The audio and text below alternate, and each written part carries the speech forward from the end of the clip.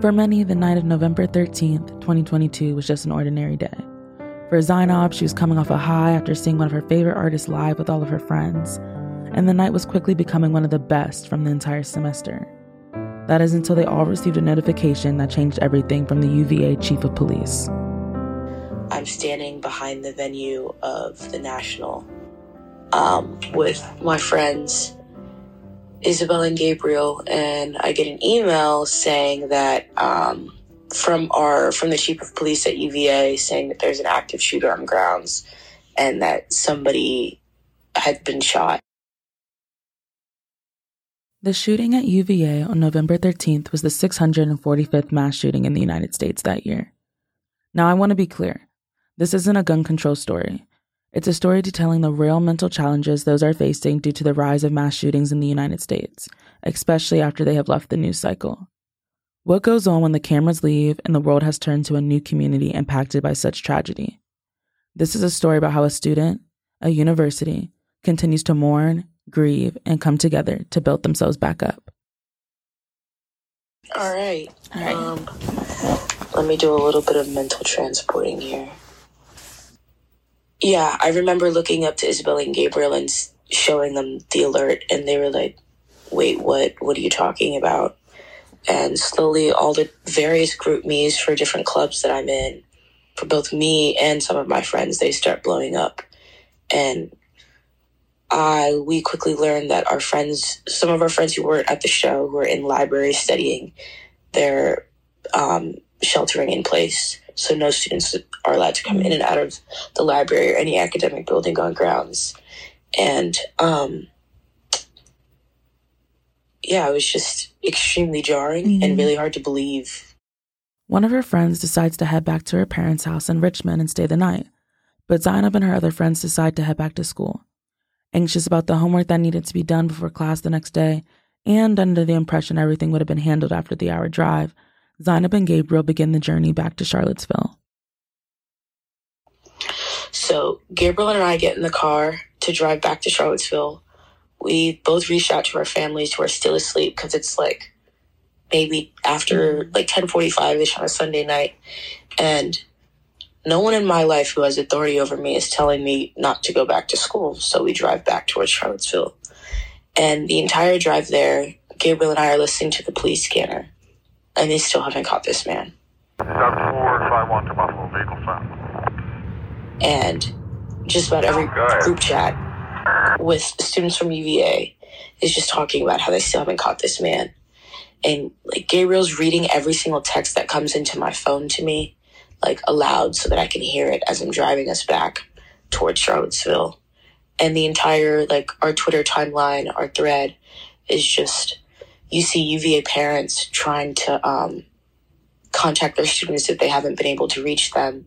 Like just the entire community trying to stay connected because UVA police isn't being transparent about what's happening. Upon arriving in Charlottesville, the two stop in a Trader Joe's parking lot near grounds to assess their next options. One of her friends who's at the Amara concert had gotten back just a few minutes before them and instructed that they meet at a mutual friend's house 15 minutes away, as there was other students there sheltering in place. However, after a few hours, their anxiety had hit an all-time high, and all she wanted to do was be in her own bed and in the comfort of her own home. So her and Gabriel decided to head back. And that's all. I just needed to be home. And so we drove home, and from Grace's friend's house to our apartment, Gabriel is our neighbor, it's maybe a 6-minute drive. At this point, the shooter is still not caught. After I dropped off Gabriel, that about 2-minute drive from his to mine was probably like the most scared I've ever felt in my life in my car.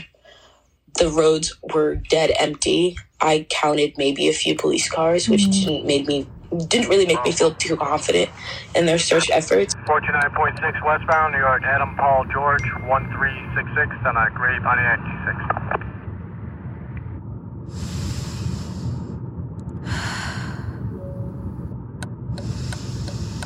Sub 451 to Buffalo, vehicle found. Go ahead.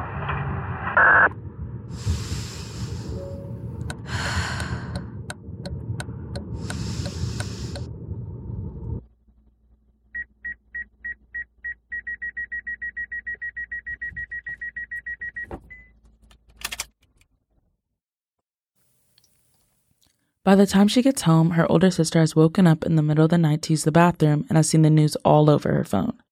I get a FaceTime call from my sister, who's by chance woken up in the middle of the night and seen my text and is now seeing the headlines. And I'm speaking on the phone with her until I go to sleep because the anxiety is just insane. A few hours later, her family has started to wake up for the morning. And as they all become aware of the news, an influx of phone calls begin to roll in. I wake up around 6 a.m. to repeated calls from my father and my aunt because they'd woken up, and little did I know this had made national headlines. And so they turn on CNN. And so I wake up to an emotional father and aunt trying to figure out if I'm okay. And the entire morning is spent just in our apartment, Grace and I, like on the phone with our parents, texting our loved ones, reminding them that we're okay because the shooter is still at freaking large. By that following morning, the news is everywhere. CNN, Fox. Tonight, a campus and community in shock. Five patients with gunshot wounds. After a shooting on campus left 3 University of Virginia football players dead and 2 other students injured. Will be canceled for a second day tomorrow as the community searches for answers. The suspect is in custody after a deadly shooting rocked the Charlottesville community. We are learning more about the man who's accused of killing 3 people on the University of Virginia grounds. This happened last night. UVA student Suspect Christopher Darnell Jones Jr. had shot 5 students, injuring 2 and killing 3, on a bus returning from a field trip to Washington, D.C. Devin Chandler, Deshaun Perry, and Lavelle Davis Jr., students on the UVA football team, were the 3 killed the night of November 13th. By the morning, we've all pretty much, like the students, it's been confirmed who passed. 3 football players, but I think it didn't really set in for everyone at the same time. Like for the next few days, UVA was like just the subject of, it felt like, every news outlet possible. I hated leaving the apartment and going anywhere near grounds because you would find somebody with a camera and a microphone trying to ask you how you felt about what was going on when you don't even know what the hell is going on. For the next few days following the shooting, she began spending all of her time with her friends, watching movies and playing games, just trying to keep herself busy with those she was closest to. I don't, quite frankly, remember most of the immediate days leading after the shooting because that's what trauma does to you. But I know that like most of those days were spent sitting on my couch with my close friends, just being with each other, watching movies, making dinner, just trying to understand what the hell had happened, and like occasionally crying here or there when reality set in. During these talks, they would often relate over the different ways the shooting was appearing in conversations with those outside the Charlottesville community. Certain family members were only focused on the gossip and trying to gather details, and the attention quickly changed from the victims and the community affected to sole interest in the shooter. A lot of us had the same experience where some family members really didn't know what to say and are kind of prying for information as if we would have the answers or know more than what the news outlets were giving them. And it was kind of like this shared feeling of like, just as a student, I experienced a mass shooting at my university. And because this is so commonplace in this country, my aunts and uncles, once they're like, oh, are you okay? They're just asking questions about the details of the shooting, as in kind of, like it's out of interest more than anything else. Yeah. Like, it's closest to gossip. You talked about like waking up and realizing like everything was on the news. What was that experience like, waking up and seeing like your school and like these people that you know have been not just involved but have died from the shooting? What was that like, seeing what you've been experiencing for the past 24 hours now being on TV? It was wild because you understand how huge and kind of life-changing a situation is within the context of your own life. But then to know that the entire country is also just watching at and ogling at what you're going through as a community, it's just really bizarre to wrap your mind around. I'd really never really been part of anything like that before, a sort of like mass tragedy. And just as quickly as national attention comes, it's just as fast as it leaves. UVA wasn't the only mass shooting in the United States that week, and the news cycle had quickly moved on to the next mass tragedy. Everyone's gone through like really difficult, almost traumatic experiences in their life, but to have it be this publicly known was kind of, it was just freaky. Yeah. It was freaky. Like, I remember turning on the TV, like, to CNN, and I look over to Grace, and I'm like, oh my God. Like, oh my God. Yeah. I just kept saying that over and over again because I couldn't believe it.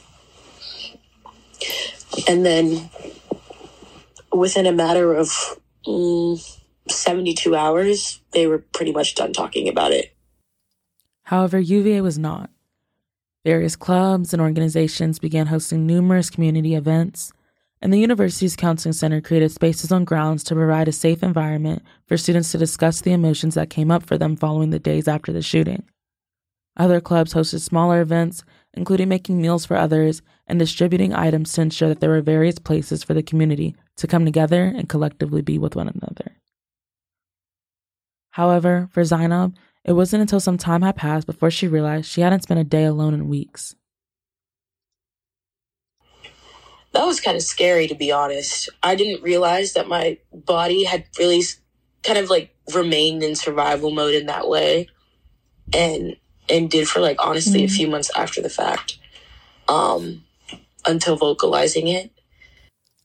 And that wasn't the only sign that her body was still holding on to the trauma. Zainab and I have been best friends since we were 8 years old. And in our 14 years of friendship, one thing I know about her is that girl can sleep anywhere and at any time. But after the shooting, sleeping became a challenge. If I have any trouble falling asleep, my problem would be staying asleep. So every 30 minutes to an hour, I'd wake up just for no reason. I'd be kind of jarred awake, and that would repeat itself about 5 or 6 times throughout the night until it was time to wake up. And my qualities of sleep was so poor, and it didn't start getting better until I was prescribed sleeping medication. And then I, over winter break, was kind of really frustrated by the idea that, like, specifically here in Charlottesville, because that problem only exists when I sleep in my bed in this apartment in Charlottesville. And while the mental challenges are things she expected, things she was equipped to handle, the real shock was navigating the various ways the trauma was living in her body. I understand conceptually that trauma lives in your body, but to now have to, like, integrate different practices into my daily life to combat that, it's insane. I don't think a lot of people really internalize that. Like,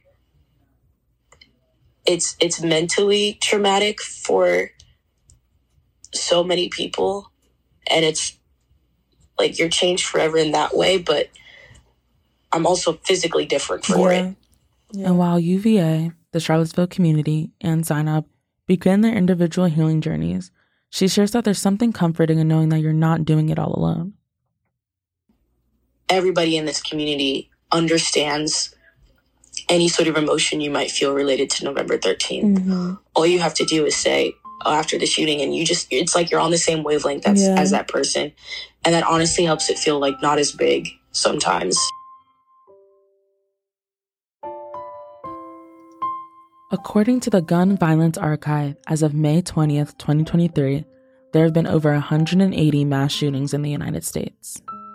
2023 is now on track to set a record number of mass shootings after seeing an average of more than one mass killing a week.